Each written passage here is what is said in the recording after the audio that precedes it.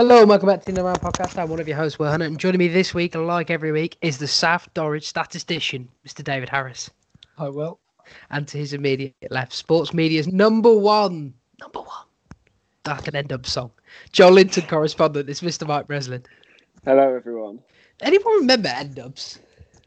Unfortunately. No, I was on, look, every now and then, Mike, you know me, I like to keep up with the trends. I like to see what's going on in the world, things I don't understand. Now, I don't know if you've heard this app called TikTok.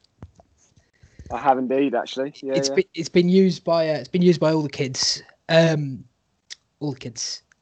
on there, you've got on TikTok, you've got this like For You page where you just scroll. It's like a newsfeed, right? Suggested topics. A newsfeed. It's like a newsfeed for you page. I'm trying to explain it for all the adults like myself who don't have a clue what's going on. Anyway, I was on there, and suggested to me was a Talisa and N-Dubs fan page, and I was like greeted by Tinchy Strider blasting out number one. I'm just my question for the two of you before we get down to the real pod is: if you're a rapper, is there a worse name than Tinchy Strider? There definitely is, but I haven't got it for you. Let me get back to you. To be honest, yeah, K-Coke's pretty good. No, but Tinchy, like you're gonna turn up to your rap battle, and someone's gonna make like just a devastating bar about how you cocks Tinchy, and like, what are you gonna do? It is tough to come back from that, in fairness. It's really tough to come back for that. Anyway, I've got a question for you, Will. Actually, yes, before we sure. move on. Sure. What have you been liking on TikTok to get N-Dubs and Talisa to come up? Honestly, just all sorts of weird heinous stuff. I'm not gonna lie to you. Yeah, I think the only people I follow on TikTok are a lad who he's a comedian and he does these post-match interviews as a football manager where he's talking about a night out. And those are good, actually. If you haven't seen them, they are genius. Oh, I've sent them to my absolutely genius. They're so funny. They're so funny. Anyway, we should probably get on with the podcast because, believe it or not, ladies and gentlemen, we've got a podcast brought to you by the listeners or the viewers, as Dave likes to call them. We've got a couple of questions all about some about the Premier League, but also about the EFL. So, EFL Harris over there is quivering with excitement. But before we get down to all of that, lads, how are you? You okay? All good? Yeah, all good, Will. Yeah. You recovered, Mike, from your exertions a few weeks ago? You seem a lot calmer today. Yeah, I am. Just don't let me talk about VAR for too long, because otherwise we'll get back close to there. Yeah. The Mourinho levels. Yeah. Okay. At least I don't have to talk about Jose this week. We've exempt him from our first topic, which is nice. That's a very good point. So, ladies and gentlemen, we had a question in from a long-time listener, a friend of the pod. He's been on the pod before, Mr. James Yatez. And he asked us a question, sort of like, how do we rank the managers outside of the established order in the Premier League? So he's asking us how we think of managers that aren't perhaps won the Premier League, and that's how we took it.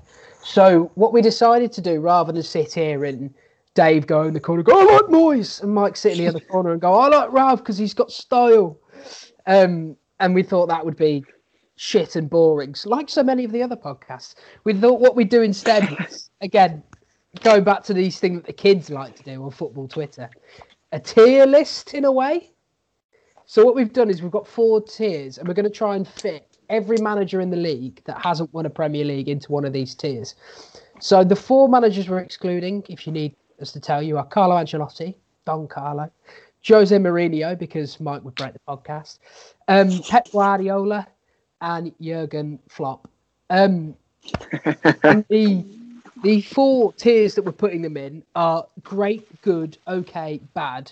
Not what Mike wanted, which was good, shit, less shit, Jose. So let's go down the list as we go. Let's start off with Tommy T, formerly of Tommy T's Tricky Blues. Well, not formerly of, he is of Tommy T's Tricky Blues. Mike, kick it off for me. What do you think of Tommy T? What's here? He's definitely one of the higher ones, isn't he? He is a a certified good, at least good manager. I'm going to go great. I'm giving him great. Dave, for you? Yeah, I'd also say great, to be honest. Definitely one of the higher caliber managers in the league, I would say. Well, he's got a League One title. He's got a couple of cups. Good, finished second in the Bundesliga. Took PSG to a final last year. I think he has to go in the great one. Yeah. Would I say he's like an all-time great manager? No, but for the purposes of this list and how we're ranking them all together, I think he has to be a great manager. So we move on? Yeah. Yeah, let's move on. God, we knocked that one out of the park, didn't we? Up next, Brendan Rodgers, who of course is super famous for his work with the Chelsea youth team, and for that alone, I think it has to be great. But Dave, I'll let you go first on Brendan. Yeah, I'd say great. I think he's clearly a very good coach. I mean, he did well at Celtic, and people like that's an easy job. Look at Neil Lennon. Clearly, he did a good job there. It is an easy job. Decent at Swansea. Did okay at Liverpool, and I think he's good at Leicester. So okay at Liverpool. It's more the fact that they were they're most remembered for bottling a league title. Yeah, but as we've covered extensively on this podcast, he coached. It wasn't really his fault, no. He put them in a really good position to succeed. No, he was only let down because he had to play Gerrard because of his massive ego. Coaches in the league. I'm not joking. If Lucas Leighton was playing at the base of that midfield instead of Gerrard, we're talking about Liverpool have won another title. Let me tell you. Mike, Brendan Rodgers. Yeah, great, I think. The only question mark really about the Rodgers teams is obviously, as Dave said, Liverpool bottled the league. Leicester kind of bottled top four last year, so we want them to see it out this year. But I think he's still certainly one of the best managers in the league, particularly outside the four that have won it. Particularly in many years, will he be known as the coach who unlocked Harvey Barnes' potential? Harvey Barnes Hive. That was the Hammers thing. I don't know what I'm doing there. Dear, oh dear. I wish there was viewers for that. Yeah. Oh, I'll tell you right now, Harvey Barnes is injured right now. And as the founding member of the Harvey Barnes Hive, I am absolutely distraught. I can tell you that for free. Up next, Dean Smith, Dave's favourite manager in the league. Second favourite after Graham Potter. Completely turned around Villa this season, Mike. Mm-hmm. a style manager. So I'm going to let you go first. Yeah, I think I'm going to put him in the good. There's still a bit more to prove here as far as getting him into the great, but this season's been really, really good. Maybe great. Last season, not so good. I think good is about right for him. He's one of the better managers, but probably not in that top tier yet.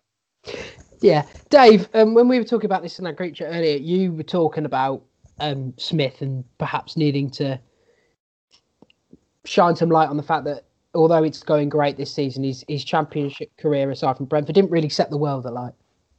No, but I think I'd definitely put him in good just because, I mean, looking at Villa's squad last year, it wasn't great, and albeit whatever you think, he did manage to keep them up. And this season, he's clearly proven I kept them up. Because the players he's brought in, he's coached perfectly into a system. And Villa are a totally different outfit to what they were last year. So I'd definitely give him good. Like Mike says, I don't think we've seen enough from him to be great. If he manages to replicate this and get Villa as like a top 10 team again for the next couple of seasons, or even just a solid mid-table top half team, then I'd look at putting him in great. But for now, I'd be happy to put him in good. Certainly helps when you have one of the best players in the league on your team, doesn't it? But good, I think, is fair. Yeah. So the next one's a slightly interesting one. Ralph Hasenhüttl. Oh, look at that pronunciation. Ooh. I got it wrong.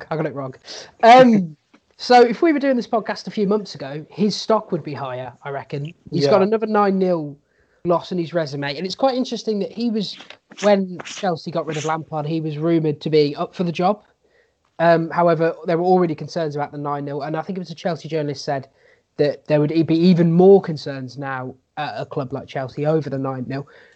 Perhaps that's short-termism thinking. But Dave, where are you ranking Ralph and why? I would put him in good because, yeah, don't get me wrong, to lose 9-0 twice is, well, it's catastrophic, really, isn't it? And they've been on some horror form of late this season. But I think when you look at the squad, and I think a lot of players in that team are like playing above their means, which for me proves that he's a good coach. Like when I say above their means, not necessarily they're bad players. It's more he's managed to coach them into getting, I would say, the best out of them. Like James Ward-Prowse has been great for ages, and I feel under Ralph he's probably playing his best football. Even players, I know he's had a few horror weeks, but players like Bednarek and Vestergaard, they've been pretty solid under him. I think coaching them into a clear style and a style that has kept them, I'd say, achieving pretty respectively in the league, I'd have to put them in good, even despite what you could say is horror stuff going on lately, really. Yeah. Dave, when I was introducing that, I thought I'd get the 9-0 out the way quickly so you didn't have to bring it up. Mike, for yourself, we know you're a big fan of Sir Ralph. Look like yeah, me and Yates were talking about this as well, and kind of similar to what you said. I think before he would have been one of the more promising, prominent names, let's say, outside of the four that have won it, but probably now he's probably a similar category to Dean Smith. I think good is fair. We'll downgrade him because of the 2-9-0 and the shocking run of form. Admittedly, there's been a lot of injuries, but you can't keep losing like that.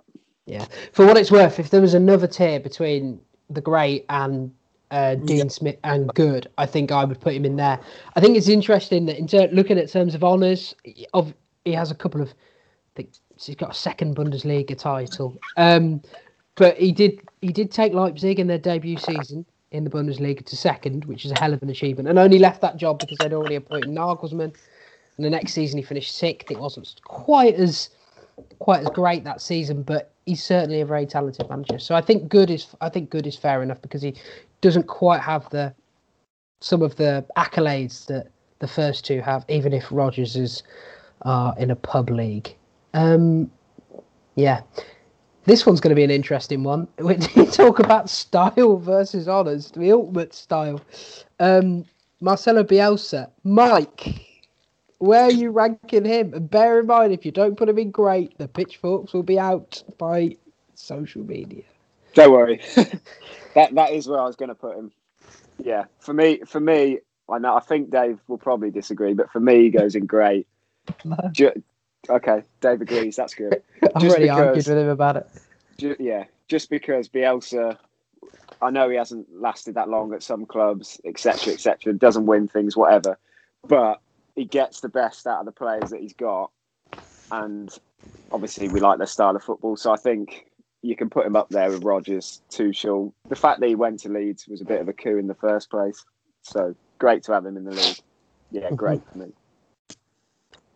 Dave?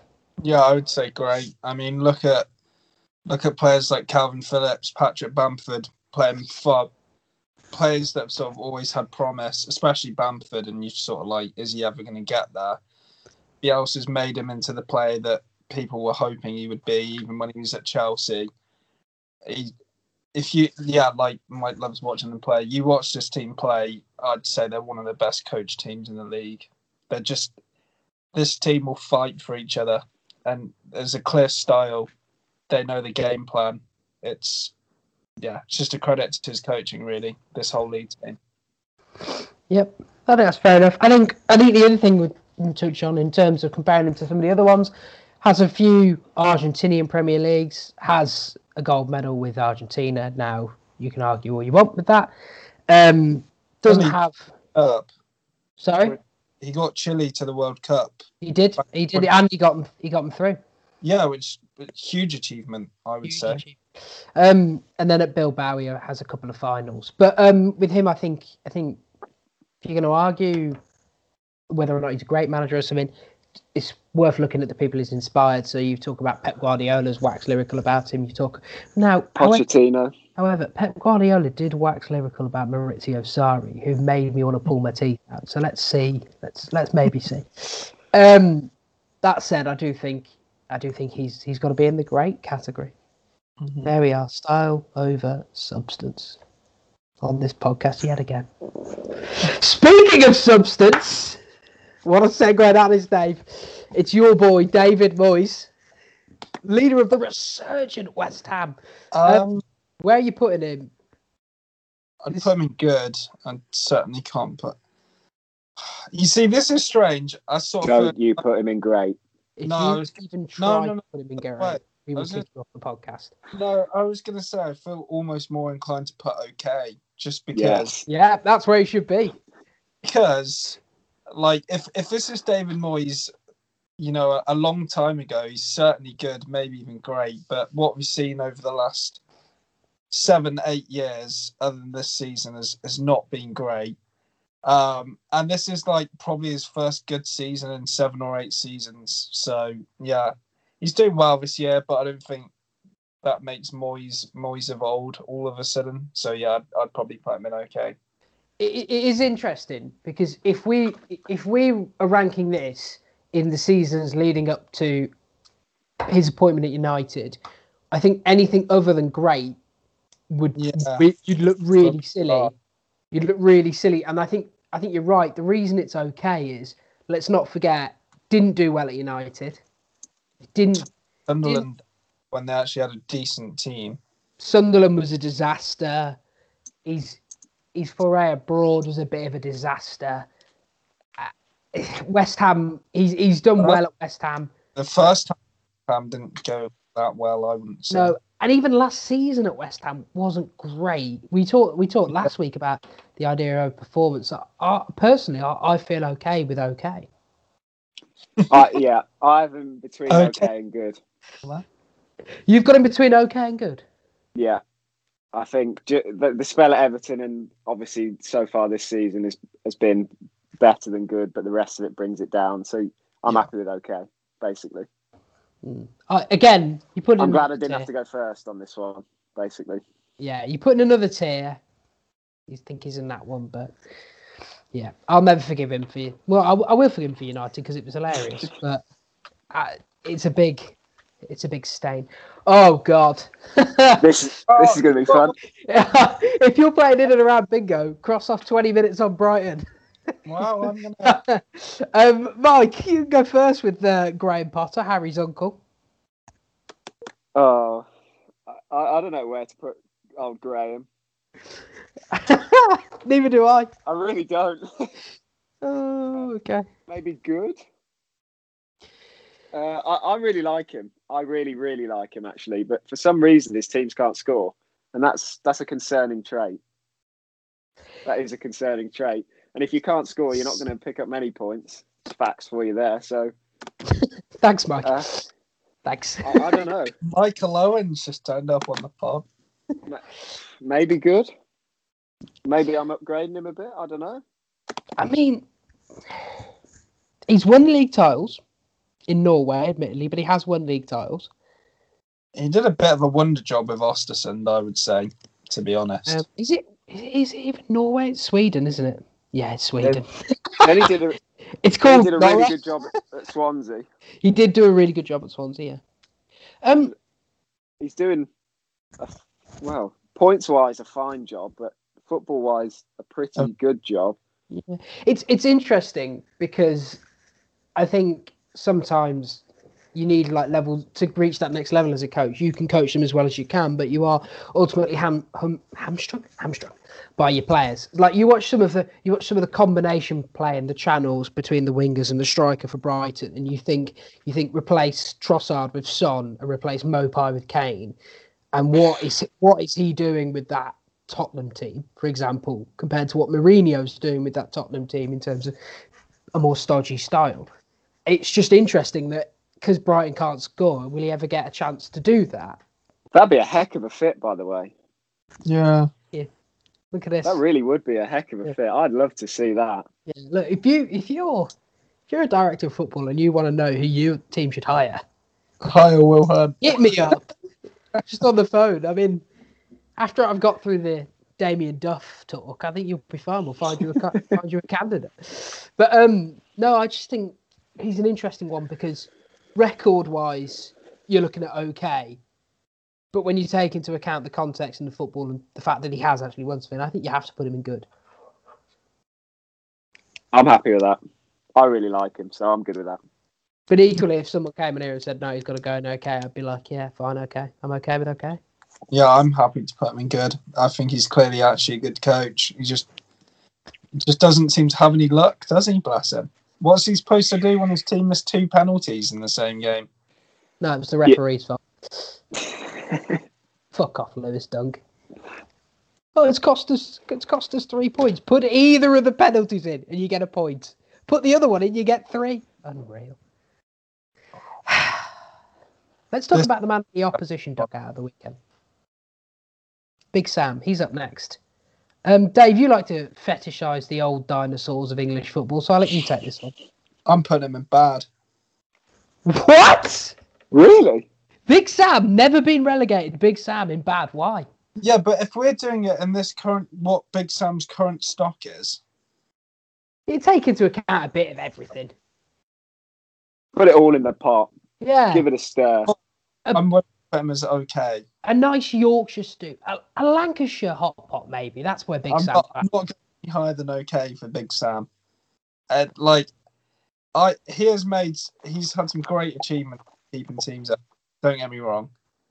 But most places he hasn't been able to build any sort of legacy because his football is just to keep a team up. Does he not have legacy at Bolton?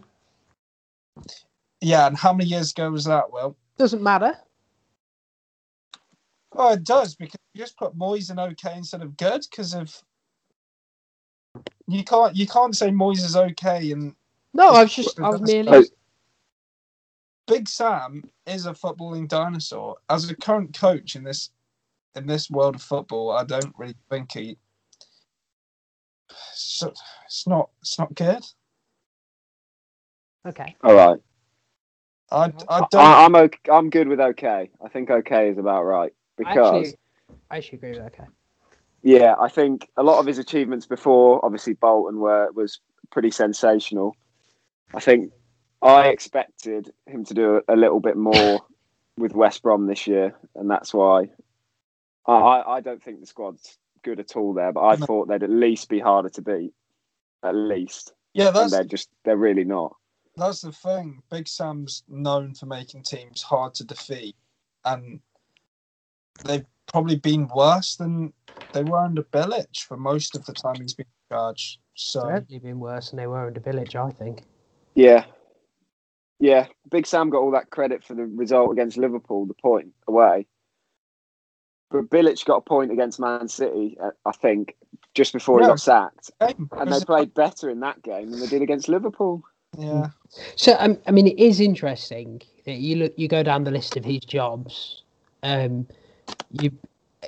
Blackpool and Notts County, we don't remember. So let's move away from there. Yeah. Bolton Wanderers, success. Then you got Newcastle, not a success. Blackburn, you think of his time? Yeah, they're okay. 2 years, yeah. West Ham, I thought he was okay at West Ham. Yeah, did a decent job there. Sunderland kept them up. He just does what he does everywhere he goes, doesn't he? England, well, this is the point. Crystal Palace, and then he did well. And then you take his last 2 jobs. You take Everton and West Brom. And they leave a bit of a sour taste in your mouth. Like the Everton one, I think it was because of the discord around the club. But it just feels like he's lost his luster, like you said, Dave. It's more Big Sam has a blueprint that he can't change for clubs. And I would say Everton, other than maybe Bolton in his whole career, were the only club that weren't like a damsel in distress. Everton, as much as you're like, yeah, they're underperforming, they're not a team ever really in danger of going down. They've got decent enough players. And yeah, taking a blueprint of like survival to a team like that, it's never really going to fit because the players want more, the fans want more, the board want more. It's interesting that if we probably do this after 2017 with Crystal Palace, we've probably got fonder memories of him. And if you go back even further to even Sunderland before the England debacle, fonder memories. Yeah, for sure. I just think, where we are now is probably okay. He's It's fine. okay to be okay. Mike, Sean Dyche, almost like a gruff evolution of Allardyce in a way. Like if Allardyce is drinking wine out of a pint glass, you could see Sean Dyche drinking a Cinzano out of a pint glass, couldn't you? Amazing. Well, it's quite the visual, isn't it? Yeah, it really is. I love this guy. Good or great? I think we've put Ralph in good, Dean Smith in good. I don't know. Where does he fit in? Good plus? Yeah, I was going to say sort of between good and great. I don't know if I can put him at the level of Tuchel and Rodgers and Bielsa. Dyche is strange because you put him anywhere else, I think you realise that maybe his style in football and stuff isn't great. We already know it's not great, but I don't think it works anywhere else. But Dyche and Burnley is like a perfect fit. And the fact he's made them the team they are and got them to Europe is... Yeah, I forgot about that. Pretty up. Yeah. I think with Dyche, the question is not whether or not he should be in good. The question is whether or not he should be in great. Yeah. Because good. The finances, the size of the club to not only to compete in the Premier League, but to excel to the level, like Dave says, where you make European football is absolutely incredible. But the only thing when you're talking about a managerial job is you're asking yourself about tactical flexibility. How would they cope at a big club? With Tommy T and Rodgers, we see that. I mean, with Bielsa, you see tactical flexibility massively. With coping with players, it's a different matter. Mm-hmm. But I think that's what just the fact that we haven't seen it, I think, stops him from slipping into that great category with these others. Although, if you're asking for me who's done the best Premier League job on this list, I think it is Sean Dyche. Yeah, I would say it's Sean Dyche too. Yeah. Agreed. Incredible. Are we settling on good? Well, I think good. Yes. Yeah. Good. What a chat. Dave, former England manager now, Roy Hodgson. All going a bit wrong at Palace, isn't it? People want him out. It is, but there's no way I can't put him in good. I can't. He has to be in good. He took Fulham to a Europa League final. That is true. It's incredible. He did a good job at West Brom. It's incredible to get to the final of a He wasn't that disastrous at Liverpool. He was to act like he was because of what Liverpool had become. Wait, he was disastrous at Liverpool. Okay, buddy. No. He was. But he wasn't bad at West Brom. He did very well at Fulham. And I would say, yes, Palace's style of football is shocking. But he's kept them in the league and managed to sign some okay players. And he's made Wilfried Zaha better, I would say. Players like Eze. I think you have to put him in good. I don't think he's a bad coach. I don't like his style of football, but it doesn't make him a bad coach. Mike?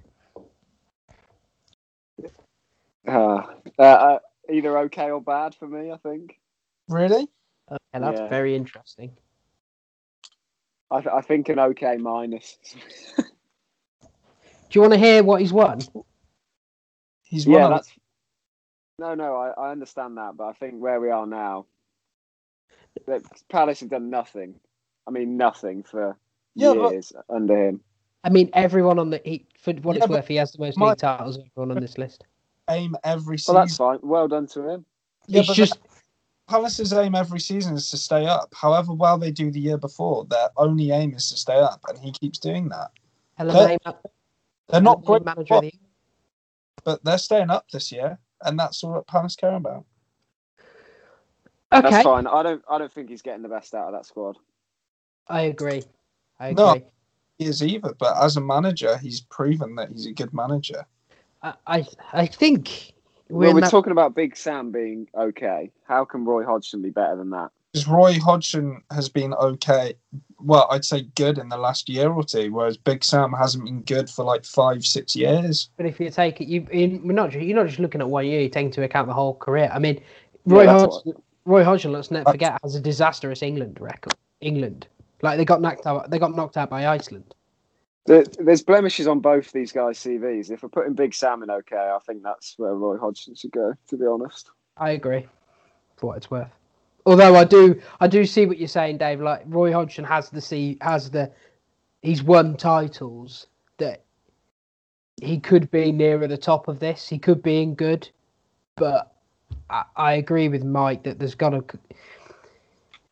he has too many failures as opposed to some of these others have. Don't worry, mate. When we get to Ole Gunnar Solskjaer, it's going to be be a bloodbath. Happy to put him in okay and just I'll put him in okay. I guess. Dave says it's okay to be okay. Come on, Mike, put him in okay. Scott Parker, Streets fun man. Well, allegedly, if you listen to Twitter. Dave, where would you put Scotty P? Probably okay. What? I agree. And you can't put him in. You see, this is the thing. Start of the season, I thought he would be bad. I saw nothing other than him being bad. But you see these players, and if you, I'd say if you watch Fulham play, I hope no one watched Fulham Crystal Palace. I watched about 10 minutes, ended up having a lunchtime nap. Terrible game. But you watch how they play. For a team near the bottom, I would say out of those teams at the bottom, like bottom half of the league, they're probably playing some of the best football. They're quite an exciting team to watch. I think I'm making. We're looking at. You literally just said you had a nap in their game. Yeah, that's what I'm looking. All of the season, as a whole of the season, he's brought them on leaps and bounds since even the first few games of this season. They are picking up 1 point now as opposed to 0. Yeah, exactly. No, but I think he's an okay manager. I mean, yeah, Parker's fine. He's but okay. Dave, you fell asleep at the Dave's weekend. Right. But I mean, Fulham had 16 shots to Palace's 3, which showcases a little bit of a Brighton kind of thing to me. I agree. Okay, it's always funnier to get you to defend yourself, and you think I'm upset with you. It looked at me like I've been saying bad, so I was like, oh no. Well, it's just that he's got to be a manager or something, because Fulham certainly aren't a football team. Interesting one here, Chris Wilder.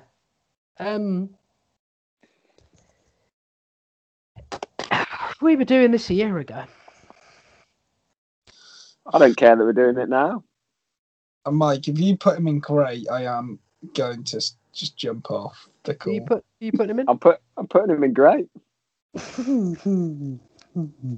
Okay. All aboard the Wilder train. I'm here for it. Okay.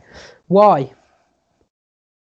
I mean, they're like a League One team in the Premier League. What are they doing here? They're only here because of him. They are literally only here because of this guy. Last year was unbelievable. It was like Leicester winning the league, but Sheffield United was somehow top half. I mean, yeah, the fact they're bottom and they're a bit crap this year, they've been a bit unlucky, but I don't care. He's great. His career paths that last season at Northampton's interesting. Got promoted from League 2. Next season, Sheffield United win League 1. Then they have a season in Championship. Then they get promoted to the Premier League. Can't argue with that. That's a pretty good run, Dave. I'm pretty sure I'm right in saying this. I think Chris Wilder's the only manager that's ever won the League 2, League 1 and Championship playoffs. I think he's the only person to do it. Interesting. Well, just looking at his individual accolades here, he's certainly got the longest of anyone we've looked at so far. Well, I didn't even bother looking at Tommy T's, I'm not going to lie to you, ladies and gentlemen. I would...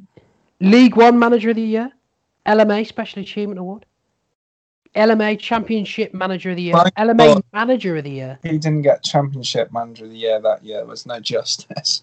He did. No, I was going to say if he didn't. Which is really interesting that amongst his peers, he's incredibly highly rated. Mike, if what we've done so far in terms of The only one we've stuck in great that probably, if you're talking about success, we're talking about top league titles. So like Rodgers, for all the jokes, has got them in Scotland. Bielsa's got that international trophy, as well as the Argentinian ones, if you want to.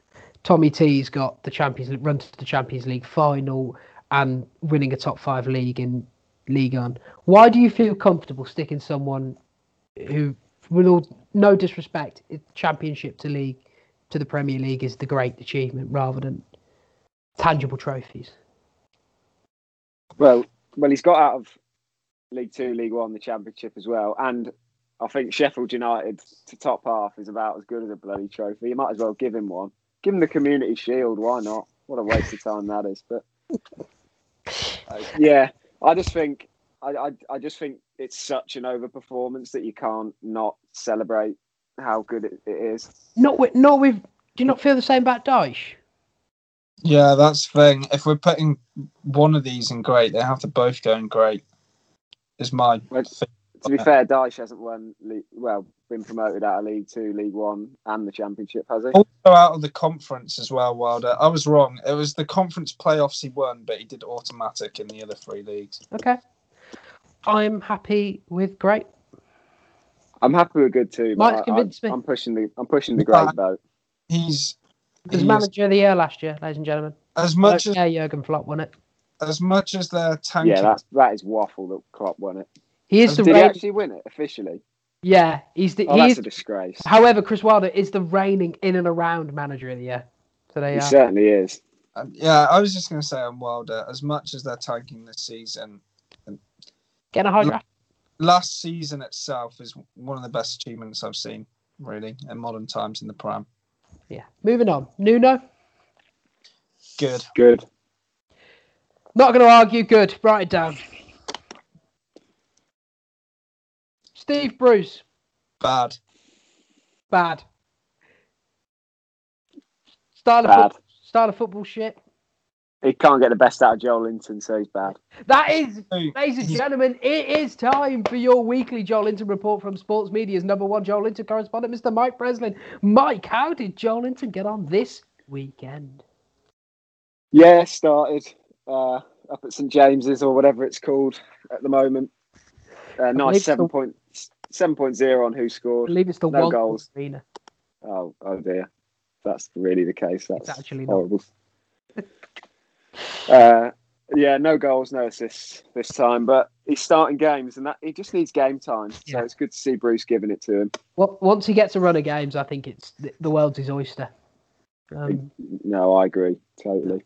Steve Bruce, football dinosaur without the success that Allardyce has. That fair? Yeah, pretty much. Quite a few times now. Blue, Hull. No, not Wigan. I mean, he's never had any massive significant jobs, has he? No, we're going to move on. No, there's a reason for that. He's bad. Arteta, who is, of course, fighting off accusations that he is literally just a Spanish manager with turtlenecks and PR. Another one of the Pep disciple. I don't really know where to put Arteta, you know. Well, he's got an FA Cup. He's also got a woeful run of form this season under his belt. I would say okay. Okay, too soon to tell, I would say. So I put him in okay. Mm-hmm. Yeah. We've put Moyes in okay, so Arteta's fine there. Moyes is an okay. In that case, he's bad. Only joking. Ollie, right. Who? I'm just going to say one thing. The idea that Ole Gunnar Solskjaer's football is way better than Mourinho's that's been sprouted by some United journalists out there is fucking waffle. They literally have the same game plan, except replace... Well, they don't have the same game plan, but they replace slightly intense pressing and a counter-attack and give with low block and a counter-attack. And when you're in possession, let's all give the ball to our really talented players. It's shit. It's boring. United deserve better. But Mike, you're a United fan. Sorry, you go ahead. No, yeah, you pretty much summed it up. He's bad. Yeah. He's bad. He's the only bad manager in the league. Then no, Bruce. Bruce as well. Ollie and Bruce. I think if Ollie Jose too, but we haven't done him. Fuck off, Mike. if Ollie got sacked by United tomorrow, and any of these jobs are up and about, do you think anyone hires him in the league? No chance. Maybe Cardiff. Oh yeah, that went well for them last time. In fact, yeah, you're right. They're better off than Mick McCarthy. No, I don't think anyone hires him. No. Maybe Malmo will take him back. Maybe Malmo. Anyway, Mould. Oh yeah, Mould. Sorry. So those are our answers. Thanks for the question, James Paul Yatez. It was good fun. That was good fun, actually. I enjoyed that. Got a nice sense of some of the other ones. We have another question, Mike, that I'm going to read out to you. Not in its entirety, because it includes swear words. The start's the best part. Hi, Mike, Will, and Donkey Dave. Can we please get Dave's take on Norwich going 10 points clear of the Championship? Thank you, James. Another James. So we're going to take this opportunity for Dave, who is our EFL expert, and Mike, who is our League Two expert, but he's also looking at the Championship as part of his work on the betting podcast with Henry Hodgson, which I think should be classed as jail time for Mike. So let's kick this off, because we really want to take a look at perhaps some of the teams we'll probably be talking about in more depth next year if they make it to the Premier League. So Dave, I'm going to give you the floor because your opinion was asked for. What do you think of Norwich? And don't say shit. No, I thought they would probably do. Very good, Will. Thank you. They've proven pretty much every time they've been in the Championship in recent times that they're too good for it. They have one season in the Prem, come down, go pretty much straight back up most of the time. I think what was crucial for them is they held on to Buendia. I don't know how he's doing in the Championship. Too good for the Championship, Buendia. Even Todd Cantwell, I would say, is pretty good, and he wasn't bad in the Prem last season. I thought he was a pretty good player. Certainly very good for the Championship. Pukki obviously dropped off after what felt like 5 minutes of the Prem. However, when they got promoted, he was the leading goal scorer, got a hell of a lot of goals. This could be his level. He's scoring again. Yeah, he's scoring again. So in terms of as someone who, as I've said, actively avoids a lot of the Championship, fill me in here, Dave. Is it Daniel Farke still in charge? Has the squad much changed? Not really. No. I mean, they lost Jamal Lewis, who. Well, I don't really watch Newcastle, but I've got Newcastle fans on Twitter. Lucky you. Yeah, Jesus Christ. Yeah, Norwich haven't really lost out anything losing it. Ben Godfrey, to be fair, pretty good centre-back, but in the Championship, the thing is they've got players like Grant Hanley, who you can't really get away with starting in the Prem, but in the Championship he's perfect. Max Aarons is still there, very fullback. Okay. Interestingly, Cantwell, I don't think has been as good this year as what he was in the Prem, which is quite interesting. Not, but that's because they changed their system. Interesting. They do also have Kieran Dowell, who I've liked for a while. He's a good player. Oliver Skipp on loan from Tottenham as well. Yeah, they're just a good team. I thought they would do this. Interesting. About them in the Prem. Interesting, Mike. We had an argument on this podcast about Norwich not spending any money. Like me and you were expecting them to be a yo-yo club, sort of on the way to establishing themselves as perhaps as a Premier League side. So, kind of a bit on track to be coming back up. Are you excited to see what they do this time if they do make it back up there? Yeah, no, it is good news that they're currently 7 points clear, so they've got a pretty decent chance to come straight back up. Obviously, as Dave rightly says, pretty similar squad to the one that went down. So if they can just add a few, which they didn't really do last time, if they can add a few in the transfer market this year, they've got a chance. It's a settled team, settled manager. They know the system. Yeah, hopefully they can give it a good go next year. Yeah. If they finish the job this year, that is, of course. Yeah. So, as I can't say this enough, as someone who observes the Championship from afar, I'll tell you what, much less now that Lampard's not at Derby and John Terry's not at the Villa, in the Championship at least. I keep hearing the name of a club, Dave. I keep hearing Brentford. Smart recruitment from Brentford. Sensible Brentford. Side Ben Rama. This team's too good for the Championship. This team's great for the Championship. New stadium, prepping for the Premier League. And I feel like I've been hearing that for about 3 years at this point, and I've never actually seen Brentford make that step up. Are you convinced that this year's the year? I'm not sure. I'm really not. Because hold on, ladies and gentlemen, he's got his hands behind his head, and he looks the most confused I think I've ever seen him. Because they keep basically, whenever Brentford look like they've put a run together, and you're like they're going to close the gap on Norwich, they go and lose 2 or 3 games in a row. They've done it twice already this season. Last season, for some minor miracle of not beating Barnsley on the last day, they didn't go up. They've got a good team. Don't get me wrong. They've got a great young team. Their recruitment is fantastic. Everyone they sign seems to hit the ground running. But I mean, even Dean Smith couldn't get them up.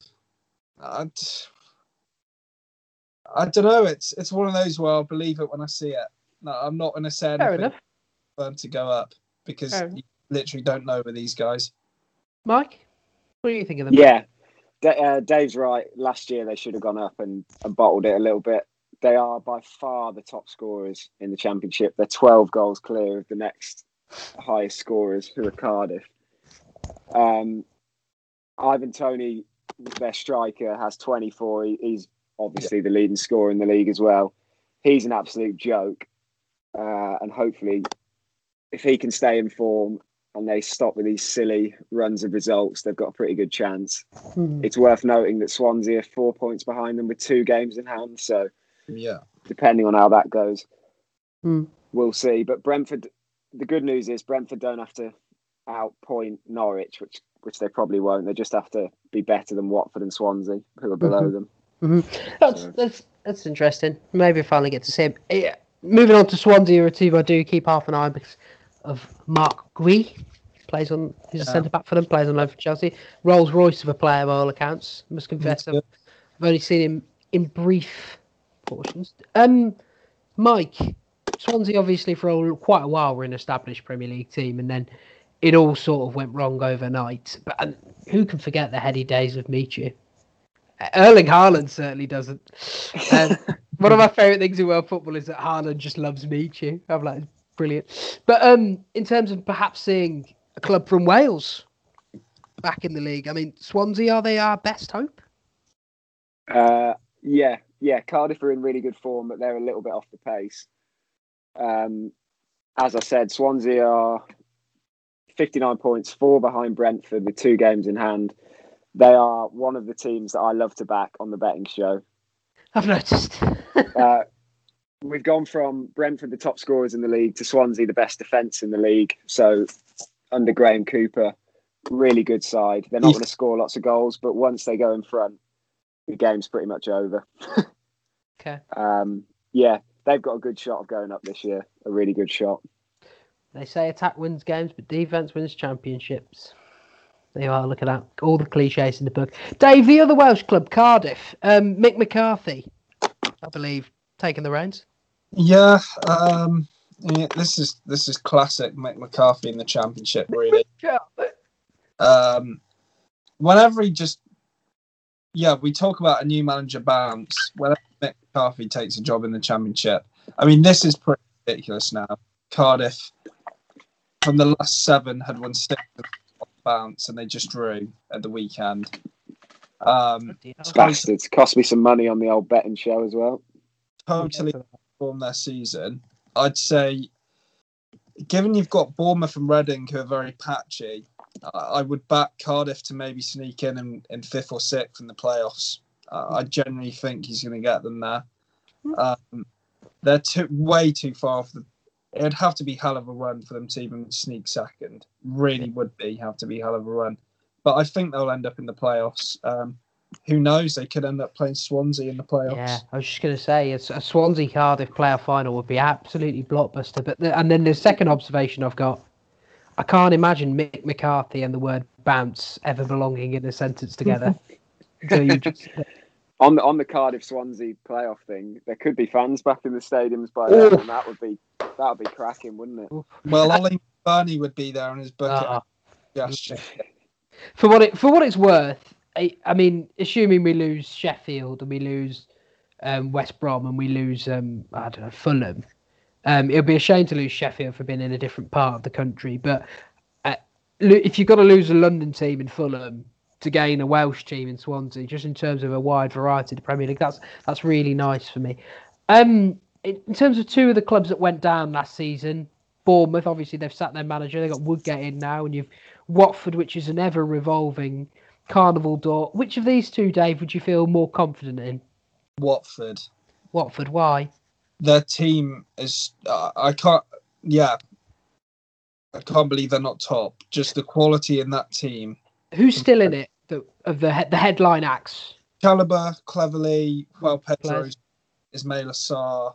Oh, Ismail Assar, great player. What's his name? What's the Spanish right back called? Ben Foster always shouts at him on his vlog. What's his name? Oh boy, Kiko Femenia.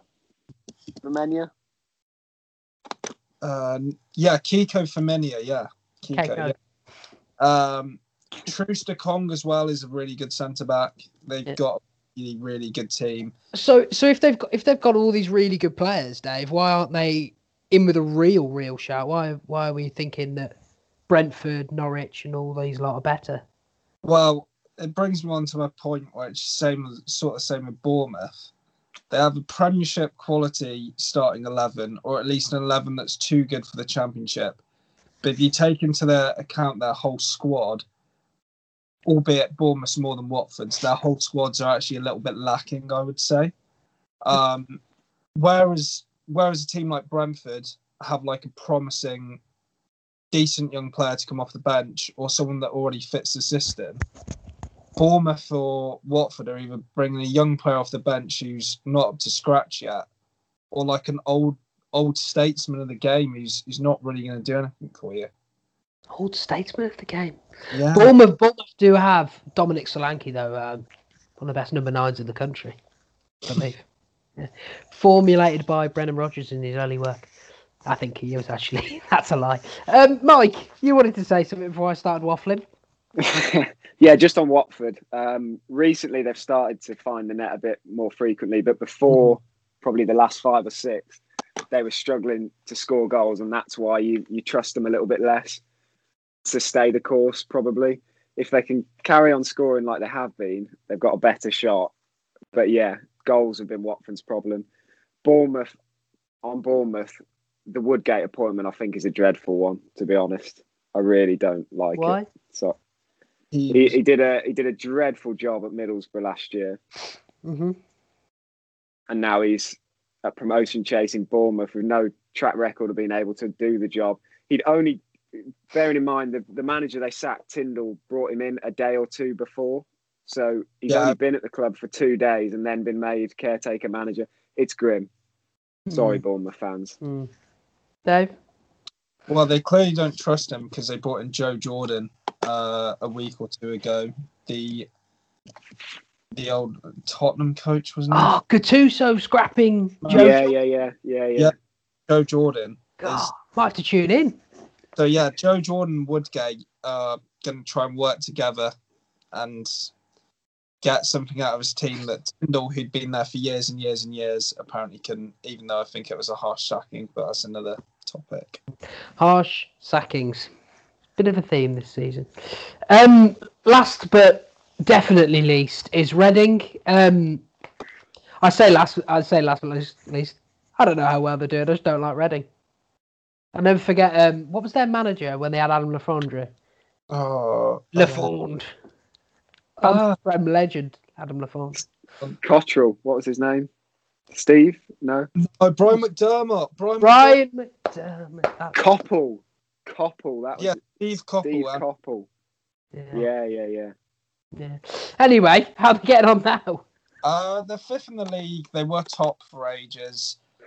Basically, Reading's big thing is they're actually not a bad team, but they've had some off-the-field issues that have impacted them. Basically, Omar Richards, their best fullback, is going to Bayern Munich last season after constantly refusing to sign contracts. Next season. Yeah, if he's going last season, it shouldn't be a problem for them. Sorry. And then Michael Elise is a really, really good young player. There's speculation of him moving on. I think, to be honest, that's impacted the squad. Since that sort of happened, they dropped off. So, if the two of you, I'm going to ask you the dreaded question now. I want you to tell me I want you to give me your predictions for winner, second place, and who wins the playoffs. And Norwich are going to win the league. Norwich. Do you have anything to add on Reading, Mike, before we do this? I was just going to say, Reading, as Dave said, went out the traps at an unsustainably good rate, and they're probably coming back down to where they should be, a bit more around the playoffs-ish. Yeah, if for what's or just outside, maybe. Cardiff are going to take their playoff spot for what's worth. Yeah, I think they might drop out. Second, so the other automatic spot, I'm going to stick with my Swans. Okay. And Brentford through the playoffs. No. The ultimate bottlers through the playoffs. Interesting. We're going to do it this year. Dave, for you? Yeah, I can't let past Norwich. Great going forward, great defensively, good overall squad. I think, they win this league. Second place, I think it's going to be Watford. I think Watford have enough in them over the duration. And in the Championship, experience really is key. And with people like Deeney, I think he might take them to that extra level. Deeney! Overtake. In terms of winning the playoffs, to be honest, I would like to see Brentford do it, but I don't think they will. I think the team that's going to win the playoffs is Swansea. Yeah. Okay. Well, up the Swans. Let me tell you, lads, if Norwich, Swansea and Brentford, or Norwich, Watford and Swansea come up, I'll be thoroughly disappointed. Because the last thing the country needs is another London club in the league, in Brentford, or Watford, who are the worst run club, I think, around. Yep. Yeah. Dave, we would be remiss if we talked about the EFL Championship for the first time in many a moon without letting you to look back and give us 1 or 2 minutes, not a full-blown rant, about your beloved Birmingham City. How's it going, Dave? Well, you see, we won a game at the weekend, but still horrendously. I think. I wrote an article at the start of the season with a few predictions for teams. When did you predict Blues would finish, Dave? Well, I thought we would be top half with maybe a chance at playoffs, and we might win in League One. For what it's worth, I did write like a mid-season sort of revision of this article, and I will stick by this. The players we signed over the summer, compared to the squads we have had in recent years, it genuinely looked like we're actually going to have a turning point. Little did I know the turning point was to get worse. Impressive from where they were. Impressive. Very impressive. We're stuck with Karanka because he's on a 3-year deal. So basically, we go down. If Karanka stay, he'll still have a job, I imagine. If we stay up, we're stuck with Karanka again. So pretty bleak, really, to be honest. Well, we can't end the podcast there because that's just too bleak. So, one last quick question, boys. I'll tell you what, this is from another podcast. Well, I've got back to the... Oh, I forgot. Mike? Start of the week. Fact of the week. Oh, I thought we'd recorded this so I didn't have to do this every week. We have, but it's more fun when you do it. Okay. It's David's stat of the week. Cheers for that lovely intro, Mike. Well, I was going to throw Sheffield United one in, but given as we stopped talking about them, this one is one that really shocked me. Obviously, Liverpool didn't lose yesterday, but this is the 9 games up until them playing Sheffield United. In the last 9 games, they'd lost 6. That was as many as they'd lost in their last 100 Premier League games. Wow. They 75. That shows how good they were. They were really good. 5, drew 19, lost 6 of their 100. And said in the last 9 games before yesterday, they had won 2, drawn 1, lost 6. I love it. It's great to see. It really is. So, yeah, one more question. This is from another podcast, the Tribus podcast, at the Tribus podcast, and Tribus is spelled Tribus on Instagram. They said to us when Mike did his usual call out on Instagram, which, by the way, if you want to follow us on any of the socials at In and Around Pod, he did a usual call to say, have you got any questions? We're recording today. And they said how other teams are influencing referees prior to and immediately after games, which is consequently impacting decisions in the game that follows. Clear pen for United yesterday. We're recording on Monday, so of course they're referring to the Callum Hudson-Odoi handball, or handball that wasn't, in the Chelsea United game that was 0-0. Lot of controversy. I think there's all, for me, I think the bit of the backstory for this is, firstly, that Jurgen Klopp has been very critical of United getting penalties. They were getting them at quite, not a ridiculous rate. I mean, they were all penalties, but they were getting them at such a rate where you were like, oh, bloody hell. And ever since then, they've felt aggrieved about a few decisions not going their way. Ole Gunnar Solskjaer in his post-match interview yesterday called out the Chelsea website, which, as I was saying to Dave earlier today, if this is a very nerdy history joke, it's a very like Pravda, which was Stalin's internal newsletter to the Communist Party. It is like, we lost 3-0 to City one year, where the entire post-match thing for the Chelsea website was on about how Ramirez was incorrectly judged for offside and that the extra 2 goals from City put gloss on the scoreline. It didn't. So it's not a particularly,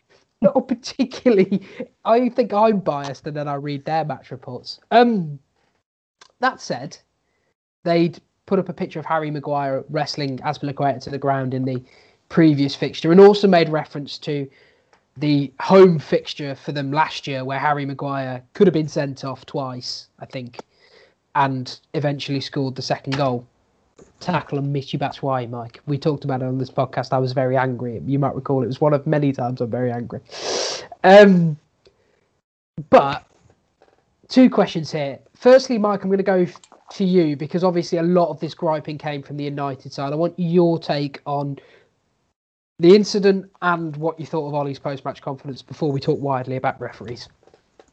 Okay, so firstly, in real time when I was watching it, I thought it was Greenwood who handballed it.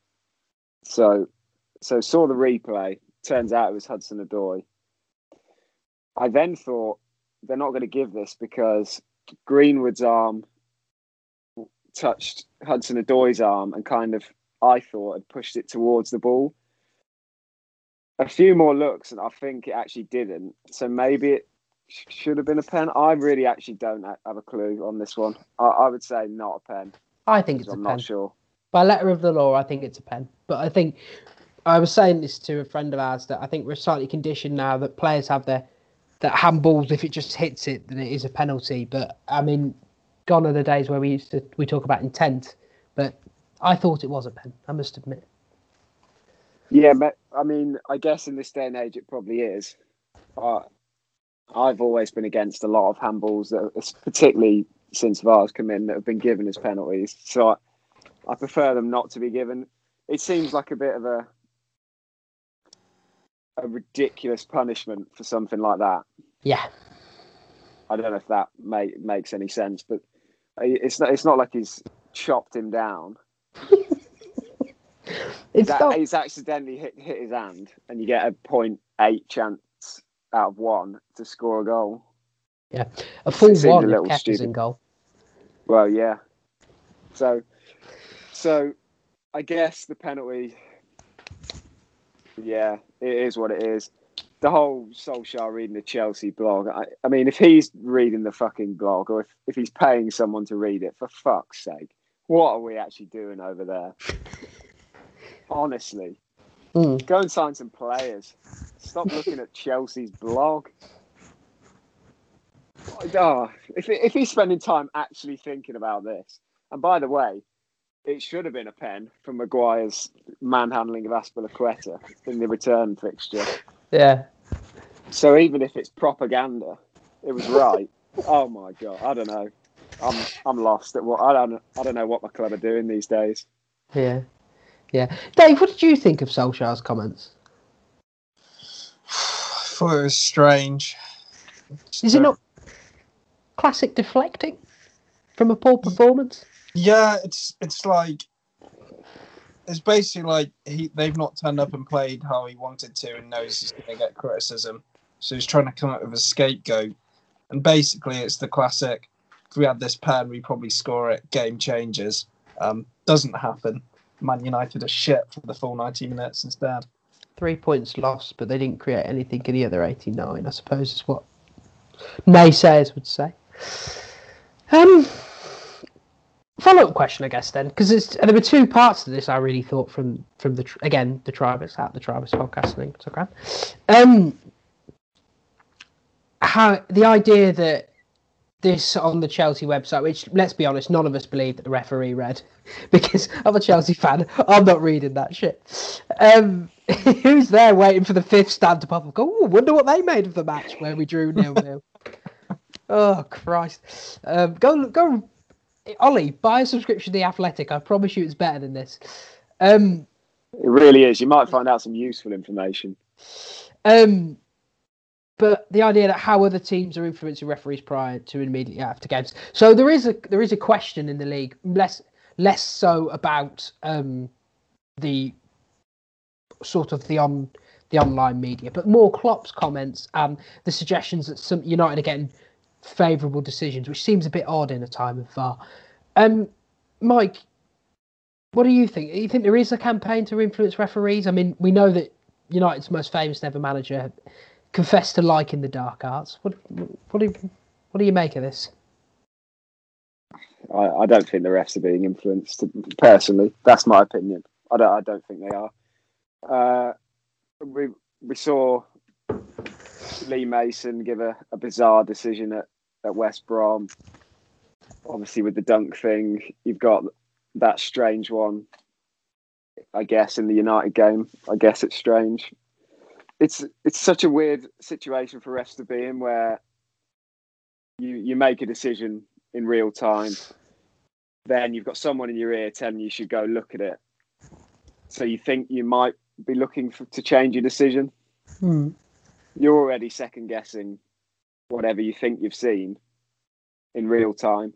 Then you've got the coaches, the players, all just shouting at you while you're watching the screens and trying to make a new decision, let's say, based on the information you've got in front of you, while he's probably trying to chat to the VAR. It's a dreadful situation, I think, for referees. It's even harder than it used to be. Do you think it's because objectively, VAR gives them more camera angles? It gives them more abilities to get the decision right. But do you think, rather than the problem being with the technology itself, the problem is with the way it's been implemented? For example, at the start of the season, we didn't see them going over and looking at it. And as you mentioned, for the players standing there like yesterday, and they were crowding around and shouting like, Hudson-Odoi, like, Azpilicueta, you're his captain, you've got to get him away from there. But in the rules, that should have been a yellow card for all of them. Mm-hmm. Yeah. But it's not. It's not done because it's not the done thing. Is it not failure of the implementation rather than just saying point blank VAR's terrible? I mean, I don't like VAR, but yeah, the implementation is not good. And to be honest, I think we have said it before on it. We saw some terrible decisions in the rugby for anyone, England, Wales, for anyone that watched that game. Only the captain went to speak to the referee about that decision. and politely told him what a dreadful decision it was. And then the ref just told him to go away, and he has to go away. Otherwise, you get booked and you're off for 10 minutes.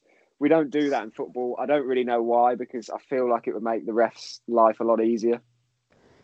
Yes, but isn't there an argument the other way that referees in rugby are genuine, and I'm generalising here, referees in rugby have more respect because they get things consistently more right?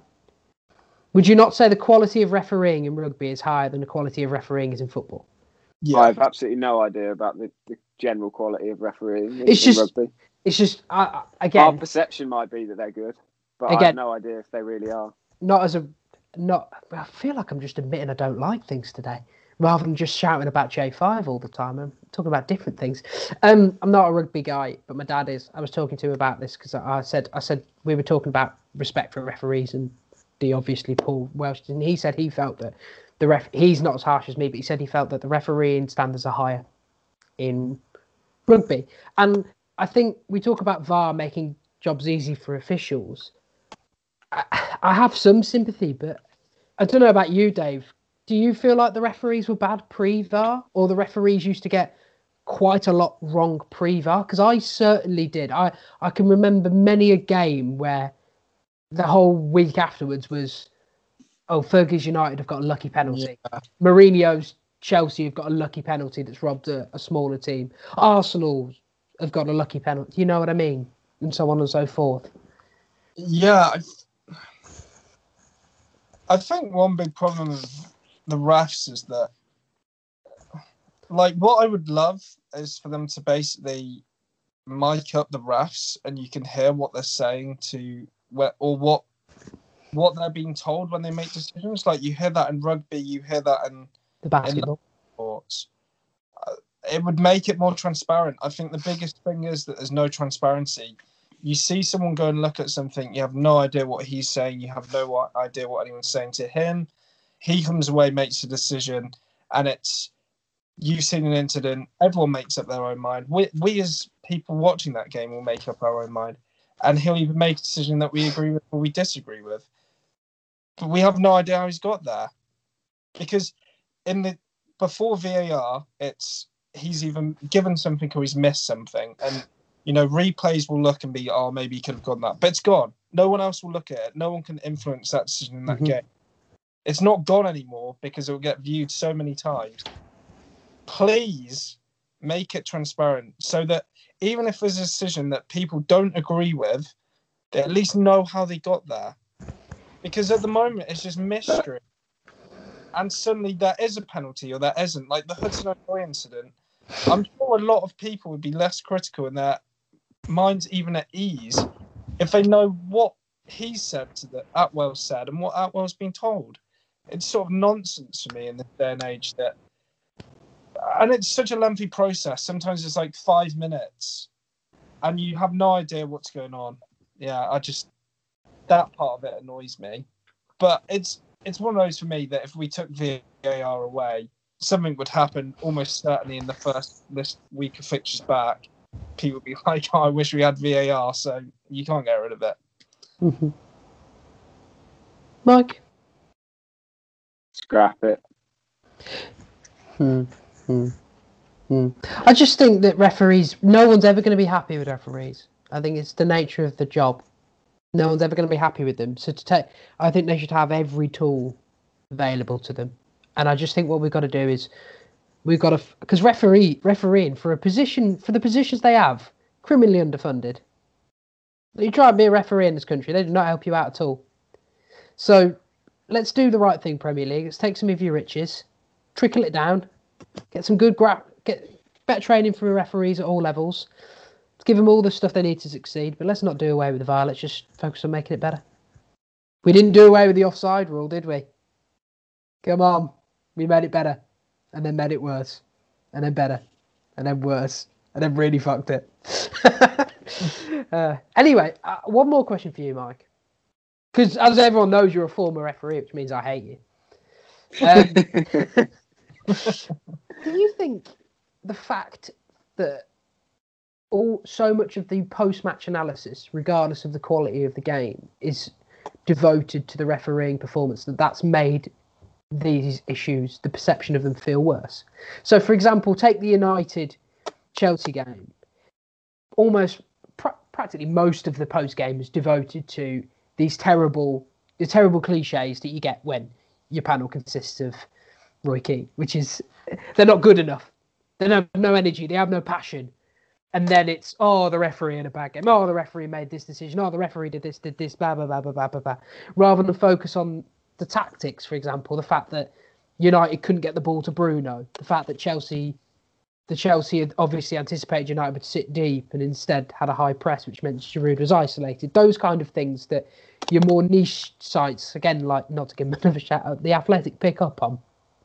Do you think that do you think that referees have an even tougher spot because of that kind of analysis? Yeah, almost certainly. It just heaps the pressure on even more.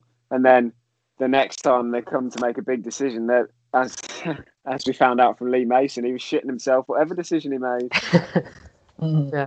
I mean, yeah, you as a ref, you can't win. Mike Dean's getting death threats for some of his decisions. Lee Mason's, I'm sure, will have a bad week now. He was taken off fourth official on Sunday, I think, after the game on Saturday.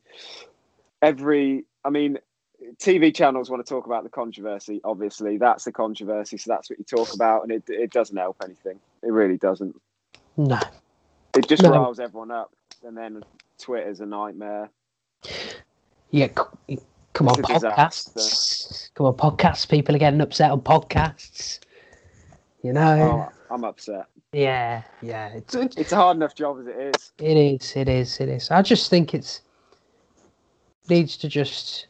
There's ways to make it better. You just got to invest in time, energy, and money in making things better. Remember, lads, World Cup 2018. It's definitely worth it.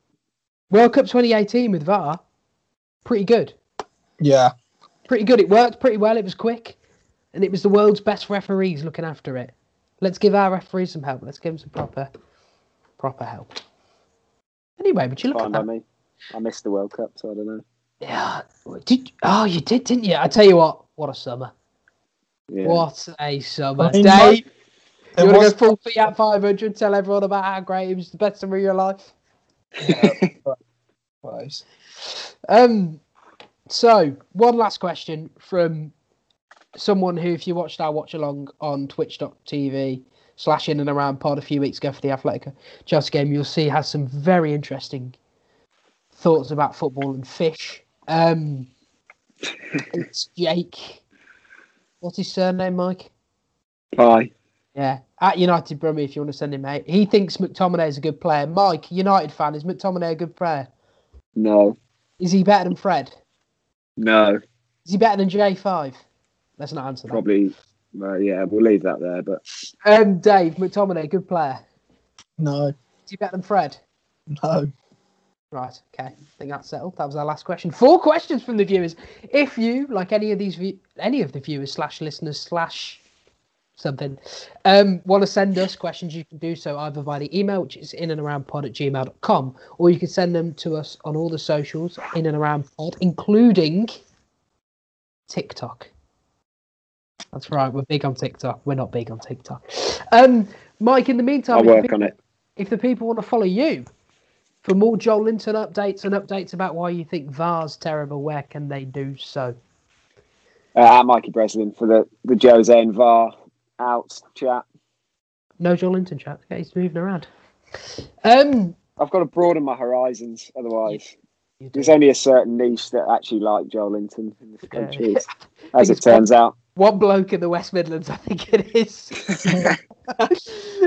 Dave, if the people want to follow you to find out more about why you think Birmingham City could have made the top 10 in the Championship this season, where can they do so? It's at Dave Harris _44. And if you want to follow me at Will17, please follow the at In and Around Pods I previously mentioned. That was a loud one.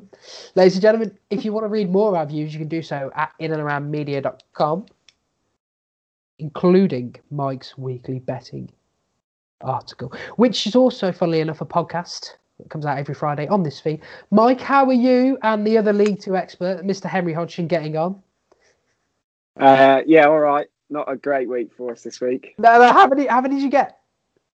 Between us, one out of 4 each. So So a little bit of a loss for us. That's 2 out of 8. 2 out of 8. Yeah, so you're both batting at 25%. Yeah, that's okay in baseball. That's all right. How did you get on in League Two by any chance? I think we were 0 for 2 in that league this week. Okay, ladies and gentlemen, if you're keeping score like I am, that's 0 for 2 this week. Until next time, have fun, don't abuse the ref.